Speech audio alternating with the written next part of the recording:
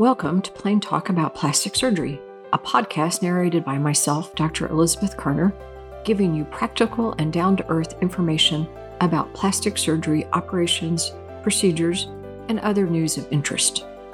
Today, I'm going to talk about fillers, and mostly I'm just going to talk about the fillers that I offer in my office. Obviously, if I don't offer it, I don't have much experience or any experience with it, so I shouldn't speak to other fillers. And we'll talk about the good, the bad, and the ugly of fillers. So what are fillers? Fillers are hyaluronic acid.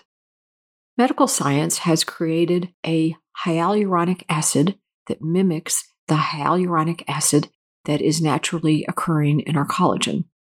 Because hyaluronic acid is hard for me to say repetitively without stumbling, I'm just going to call it an HA.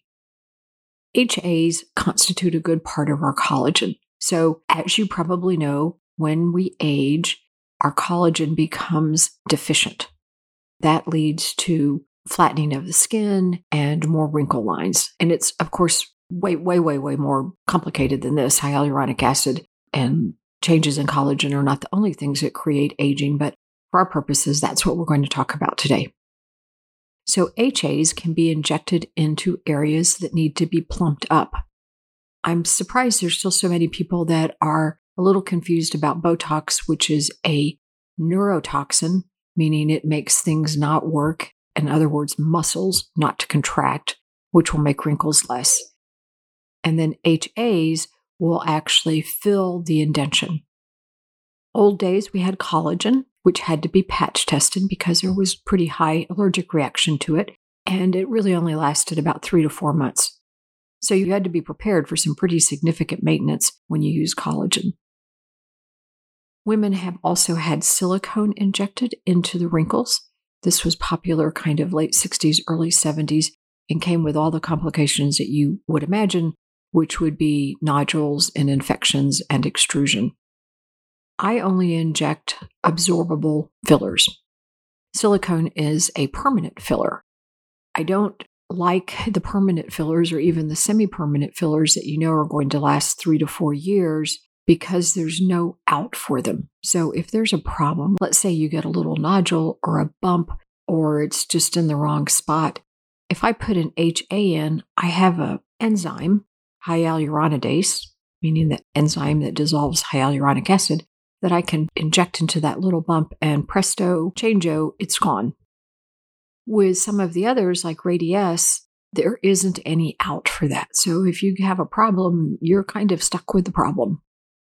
So the fillers I use are the Juvederm family, which unfortunately all start with a V now. They used to be different names, but there's Volbella, Volure, and Voluma. They're thin, intermediate, and thick if you want to think about it. Volbella is the newest addition to the family, and it's a very thin preparation of hyaluronic acid, and it's designed to be used in lip lines. So the lines above your lip, the vertical lines, the bleed lines right along the vermilion border, which is the pink part of your mucosa where it touches your skin, that little red line there. And then you can also put it into the lip proper. If you don't need much fill, Volbella will do quite well for lips. If your lips are quite deficient, then I would use Volbella on the lip lines because, quite frankly, nothing works as well as that. And then do Volure, which is the intermediate one, to actually give some more volume. Occasionally, a patient will have such deep cracks around their lips that I'll actually start with Volure, the intermediate one, and put that in as a kind of deep layer on the wrinkle, and then come back a week or two later and put a little bit of Volbella on top, because Volbella we can put very close to the surface of the skin. For the folds, which are the 2 parentheses lines by your nose, the corners of the mouth, the kind of marionette lines, the deep lines that go down along your chin, and the creases between your eyebrows, those are called the glabellar creases. I think Volure works very well. That's the intermediate one. And that's kind of the workhorse. And it goes kind of right at the top part of the dermis. You can put a moderate amount in without having to worry about lumpiness. If you really need a deep filler, then we have Voluma. Obviously, Voluma, based on volume, would signal that this is used when you really need to volumize an area. Voluma is approved for along the cheeks. So If you have someone who's gotten a lot flatter along the mid to lateral aspect of their cheekbone, putting in Voluma works extremely well there. It is supposed to be placed down adjacent to the bone. I don't use Voluma hardly ever any other place. You can put it along the pre-jowl sulcus, which is that little dip right in front of your jowls, because that would be down along the bone. I don't use it underneath of the eyelids. I think that it's just way too thick to put there. And very, very occasionally, I'll put it in the upper part of the nasolabial fold, which is by the nose, if someone is really, really deep. The biggest problem with all of the fillers, I think, is underuse. Most patients that come in, when I look at them, I can kind of tell in my head when I look at the areas that are bothering them how many syringes they're going to need. And unfortunately, it might be a lot more than what you want to pay for. If you undercorrect an area, so if I look and say, I really think you're going to have 3 syringes to get to a really reasonable correction and something that you'll be happy with, and you say, well, I can only afford 1 syringe, because it's undercorrected, you're just not going to see as much. So as the injector and as your advisor for fillers, it's always a balancing act between, I want you to get the nicest result, I want to be able to use as much product as you need, but I also don't want to break the bank and unnecessarily have you pay for more product than you might need. We do injections in the office. We have you come in, take a photograph to document what you have, because it's amazing how quickly we will all forget what the wrinkles look like. And then numbing cream will be put on, usually 20 to 30 minutes. It will really help to numb the surface of the skin.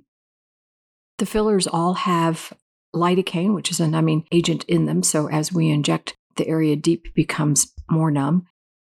If someone is really quite needle phobic and quite concerned about their lips, I can do a dental block. That's certainly a possibility. So we do pictures, put the numbing cream on, and then the injection is just done. The needles are little bitty. Volbella is a 32 gauge, which is really tiny. Lower lip, I'd say very little discomfort. Actually, in the lip proper, little discomfort from it.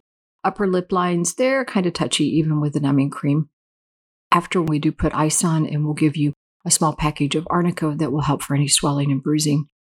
Most people don't get too much swelling and hopefully very little bruising.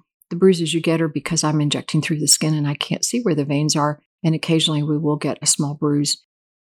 The Arnica will help with that. Of course, time and ice will help as well. Upper lips, you will definitely have some swelling, usually 2 to 3 days. If it's the lip and the lip lines, you may have kind of noticeable swelling for 4 to 5 days. By about 10 days, the product has settled in. It will pull water into it. It's kind of cool. So it plumps up a little bit, which is why I always undercorrect just a bit. Then you can look and say, gosh, like this result, or I think I need more. If I'm uncertain whether you need a touch more in a wrinkle line or an area, I may leave a little bit out and just have you come in at about 10 days after the injection and look at that particular wrinkle line or the area. And if we've left a little bit out, then we can just re-inject to get it up to correction without you having to purchase a new syringe. We do hold on to leftover Juvederm, so if I only need a half a syringe, I will store it and then we'll call you about a month ahead of time and say, get on in here so you can use it up. We've had absolutely no problems with infections or any issues whatsoever. If you don't use the Juvederm within a month or so after its best by date, oftentimes it begins to get too thick and I can't inject it through the syringe, in which case we have to throw it away. So those are the 3 Allergan products of Juvederm. Voluma, which is the thick one, which is usually put along the cheek for volume. Almost everybody's going to require 2 to 3 syringes of that. Longevity is supposed to be about 2 years. I'd say it's probably more like 1.5 years if you get fully corrected. So let's say you take 3 syringes. At 1.5 to 2 years, you may do just fine with just doing kind of a top-up of 1 syringe, splitting it between the 2 sides. Volbella and Volure are supposed to be about 1.5 years each. I'd say, most patients, they're 9 to 14 months, somewhere in that range. Again, if you were a little bit undertreated, you're going to notice loss of correction a bit earlier than if you were fully treated. All of these are part of the Allergan product line, so you can get Brilliant Distinction points for that. You should go online and enroll in the Brilliant Distinctions loyalty program.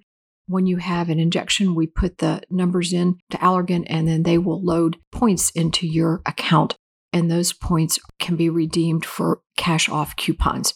They usually put points in on your birthday and Mother's Day and other things like that. Or if they're just having a promotion, sometimes they'll do that for Brilliant Distinctions. I was just looking the other day, and I think our patients have done over $35,000 in money off coupons for Botox and fillers through Brilliant Distinctions. So it's really quite a worthwhile program, I think. The other filler that I use is called Sculptra, and Sculptra is a different filler. It's been out for quite some time. It was first given approval for use in the HIV population.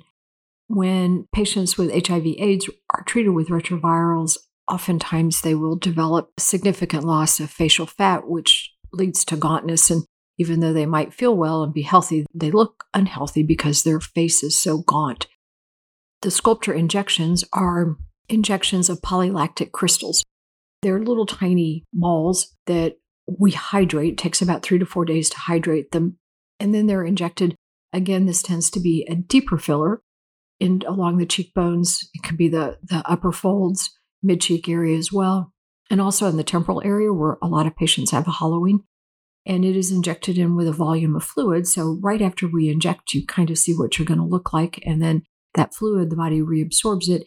And then your body will make collagen in response to these little polylactic crystals. The most important thing as an injector is not to cause little lumps and bumps and nodules of them.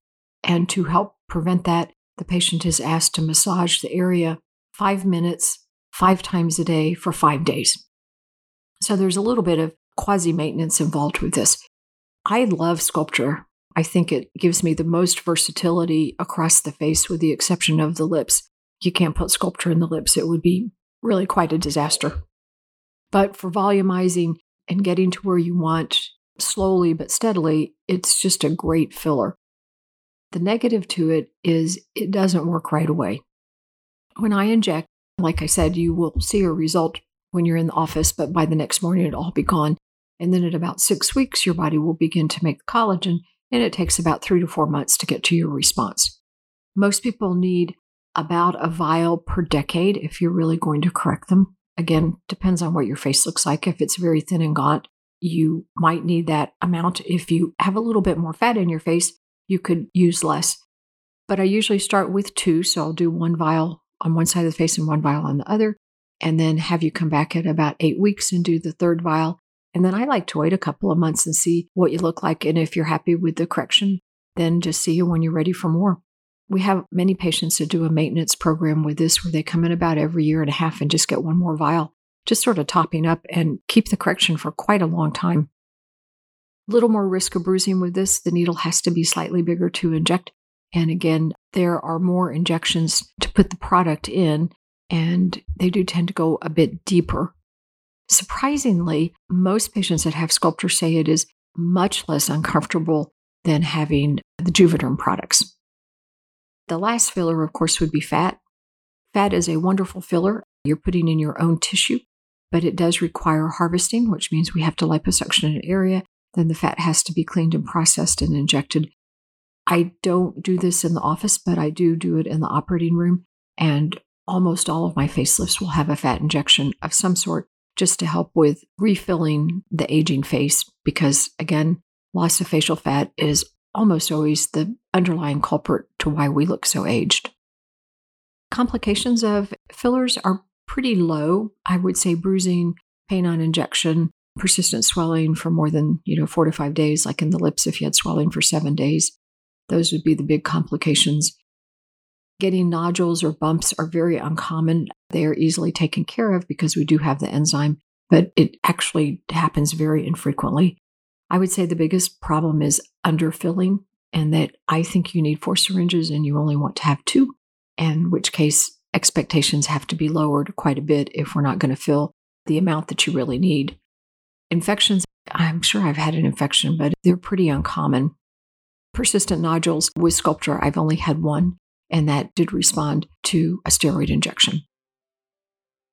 There are no activity restrictions after fillers, except probably no facials for about a week or 10 days, so that you don't accidentally massage the filler out or too deep, in which case it would go away. You can put makeup back on and you can exercise and basically do whatever you want. You might time your filler injections for a couple of days before you have any major social event. That just seems to be Murphy's Law, that if you've got something big to do the next day, you're probably going to get a bruise. That would just be a wise course of action. That is all I have on fillers. If you would like more information on fillers, I direct you to the Juvederm website or the Sculptra website. They are both extremely informative. Lots of science on the different molecular weights and density of the different hyaluronic acid fillers, and long-term studies on the Sculptra as well. Lots of before and after pictures. I think they're both really good websites. If you think you might be interested, there's a loyalty program for each. The Sculptra is a Galderma reward program, and the Juvederm products would be under Brilliant Distinctions.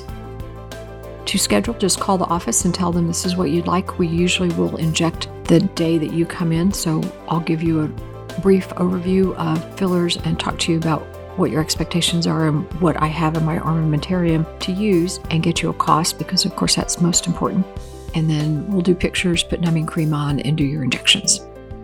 Feel free to visit my website, www.drkerner.com. That's drkerner.com for more information about fillers, as well as the Juvederm or the Sculptra websites. For other episodes and upcoming episodes, you can go to my website, www.drkerner.com/podcasts, or you can subscribe to our newsletter to know when a new episode is available, or you can find my podcast almost anywhere you get your regular podcasts. And this is also on YouTube. Thank you very much for listening. Have a great day, and don't forget to use your sunblock.